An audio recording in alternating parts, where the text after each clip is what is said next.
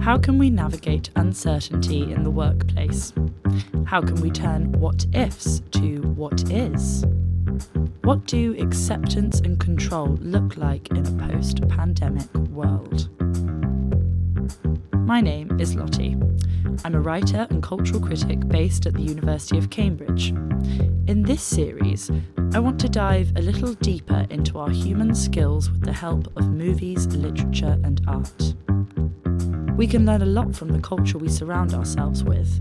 Creativity is an indicator of how we think and feel, how we relate to and communicate with each other. Let's look at how we can understand our skills through culture, from cartoons to classical music. Maybe you'll start to get a little more creative. On today's episode, how can we manage our responses to unprecedented events? What can atonal music teach us about the beauty of the unexpected? I want to talk about uncertainty. I'm Lottie Walker, and this is How to Hatch.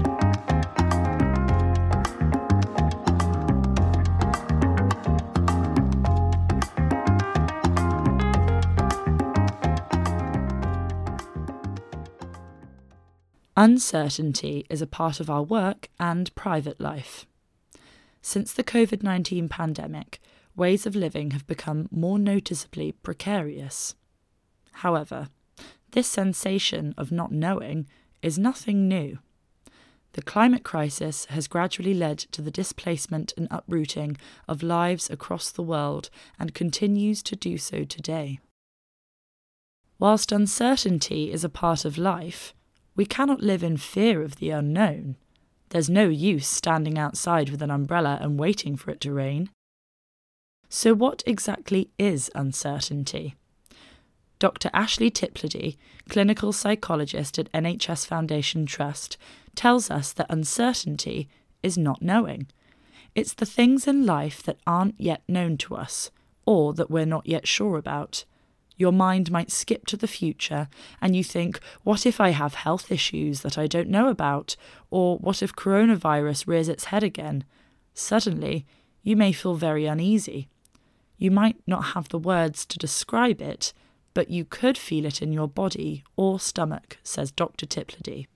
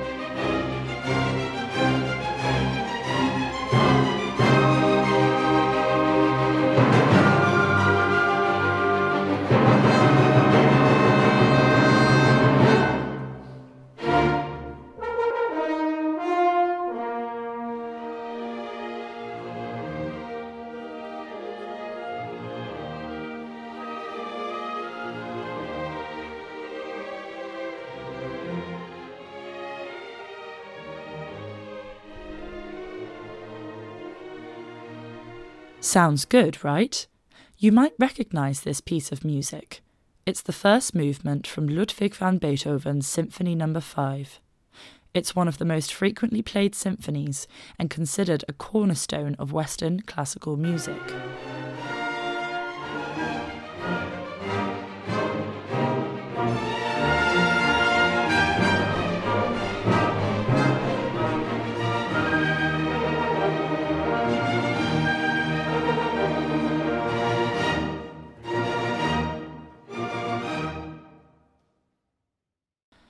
The four-note opening motif is instantly recognisable and was subsequently named the Schicksalmotiv, or the fate motif, a musical manifestation of fate knocking on the door. This 5-bar four-note motif is played by the lower strings, the cello, the double bass, and the clarinet.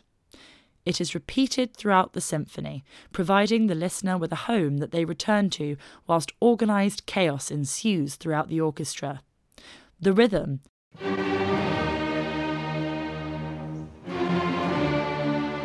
is easy to recall and is a defining characteristic of a motif. A motif, quite simply, is a short, memorable unit of music. You can think of a musical motif as like a cup of coffee. I start my day by drinking one coffee in the morning. The day continues. Usually I'll make it to about 10 o'clock before having another cup of coffee. Then 12 o'clock ticks around and I'll have one more. That reminds me, I need to cut down on my caffeine.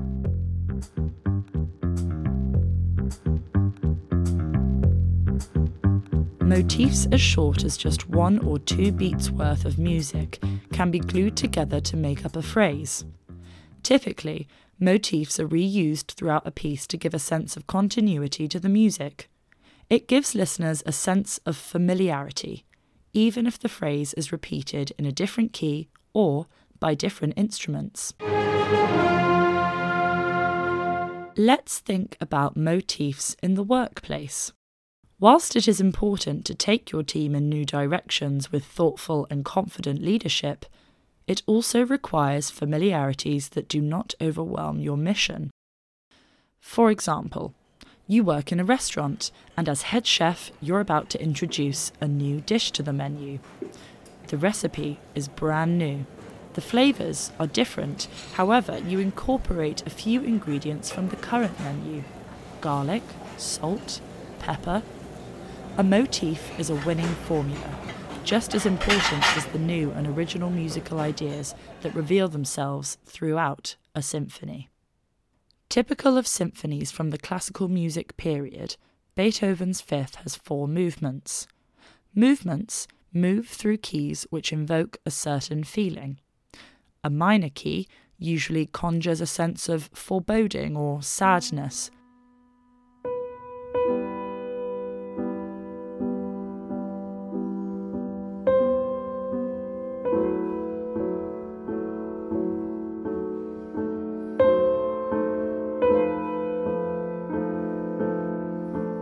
Whilst major keys are triumphant and lively.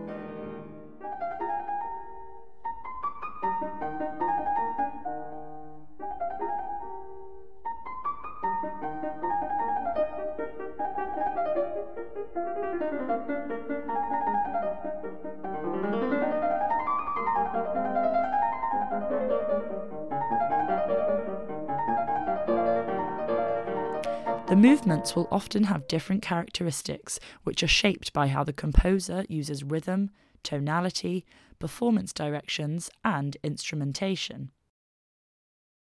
The first, allegro con brio, or at a fast tempo with spirit, starts out with 2 dramatic fortissimo, very loud, phrases. The famous motif commanding the listener's attention and establishing the key of C minor.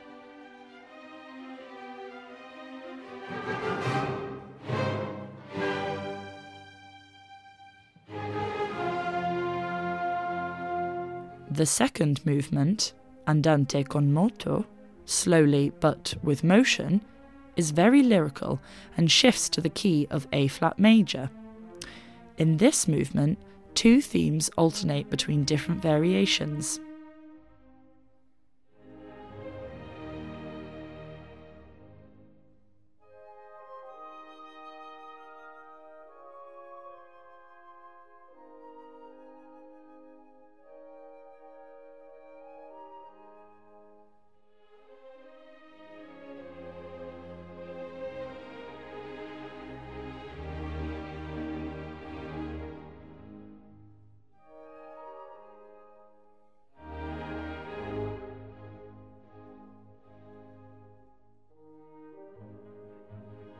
The third, scherzo allegro, a movement played in quick and lively tempo, returns to C minor, the same key of the first movement.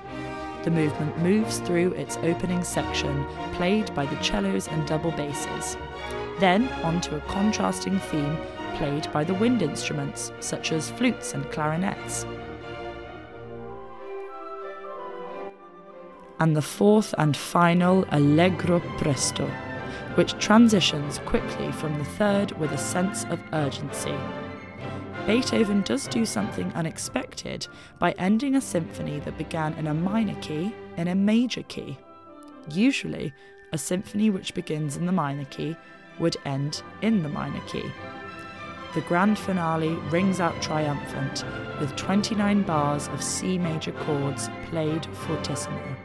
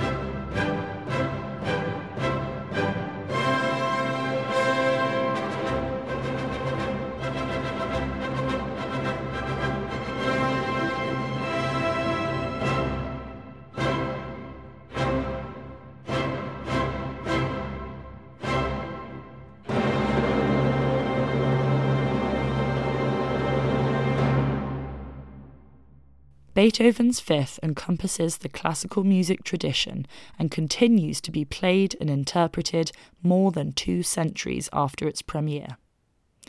The classical music period was characterized by the familiar structure and tonal style of its composers.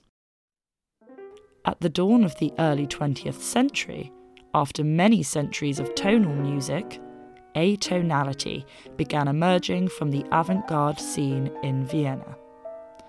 Its pioneer was the Austrian composer Arnold Schoenberg, who embraced dissonance and frequent chromaticism.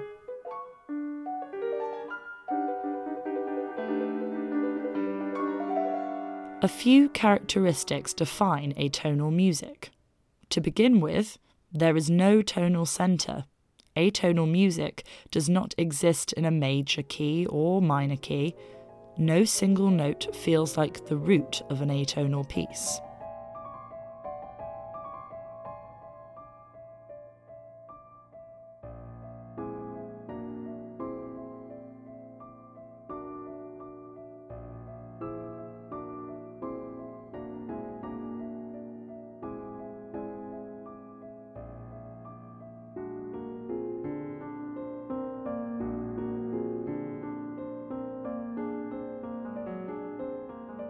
Atonality plays around with the chromatic scale. In Western music, the chromatic scale is a 12-note scale that involves all available pitches played in order. It sounds like this.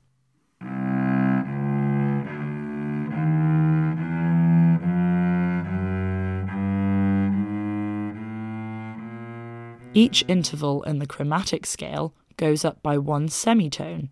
Atonal music can be strictly or loosely organised. The strictest form of atonal music composition is Arnold Schoenberg's 12-tone serial method, which prescribes a specific tone row of notes that cannot be altered.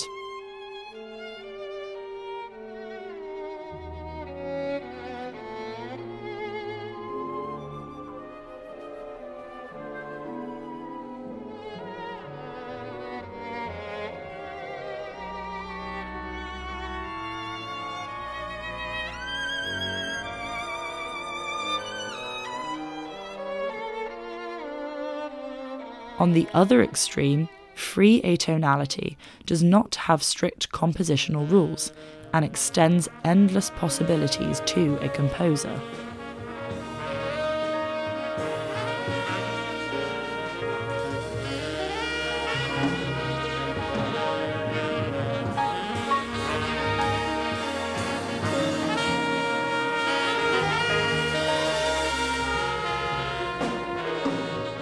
Our experience of music engages with pleasure and invokes a strong experience in the listener. However, most studies concerning music focus on the experience of Western tonal music, such as works of the classical period, like Beethoven's Fifth Symphony. These works are characterised by tonal organisation and consistency. This narrow focus excludes alternative experiences of music, such as that of atonal music, which, while lacking a tonal hierarchical structure and being hard to predict, is nevertheless enjoyed by a group of avid listeners. How can we apply the principles of atonal music to shake up the workplace? It's all very exciting, but I'm not sending you down the rabbit hole without a flashlight. Not yet. Let's start with our tonal centre. In the workplace, a tonal centre could be thought of as the familiar protocols and patterns that you have adopted as a company. The default answers to the questions you and your colleagues encounter daily. It's the core values and principles you return to when actively working as part of a team. They're essential parts of your business, and I'm not asking you to get rid of them entirely. But have you thought lately about adding new core values or reinventing the ones you already possess? Experiment, improvise, and work with instead of against the unexpected. This is all a part of risk-taking.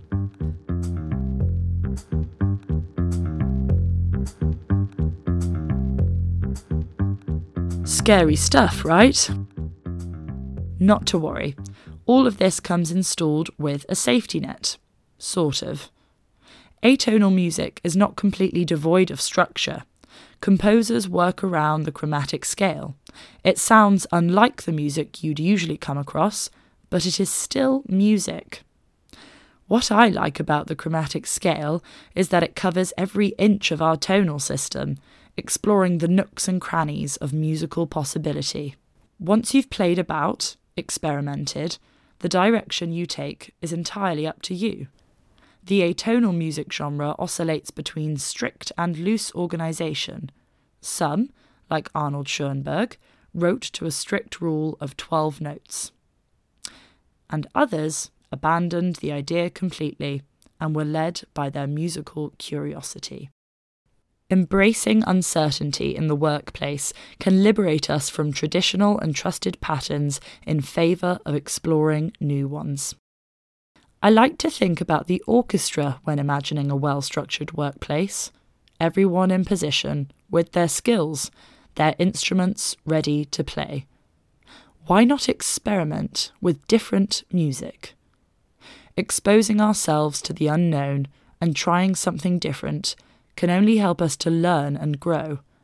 Incorporating the unknown as a part of daily life, accepting that uncertainty, might make more resilient teams in the face of unpredictable futures.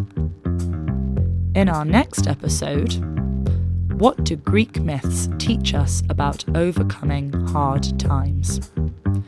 We'll be talking about resilience.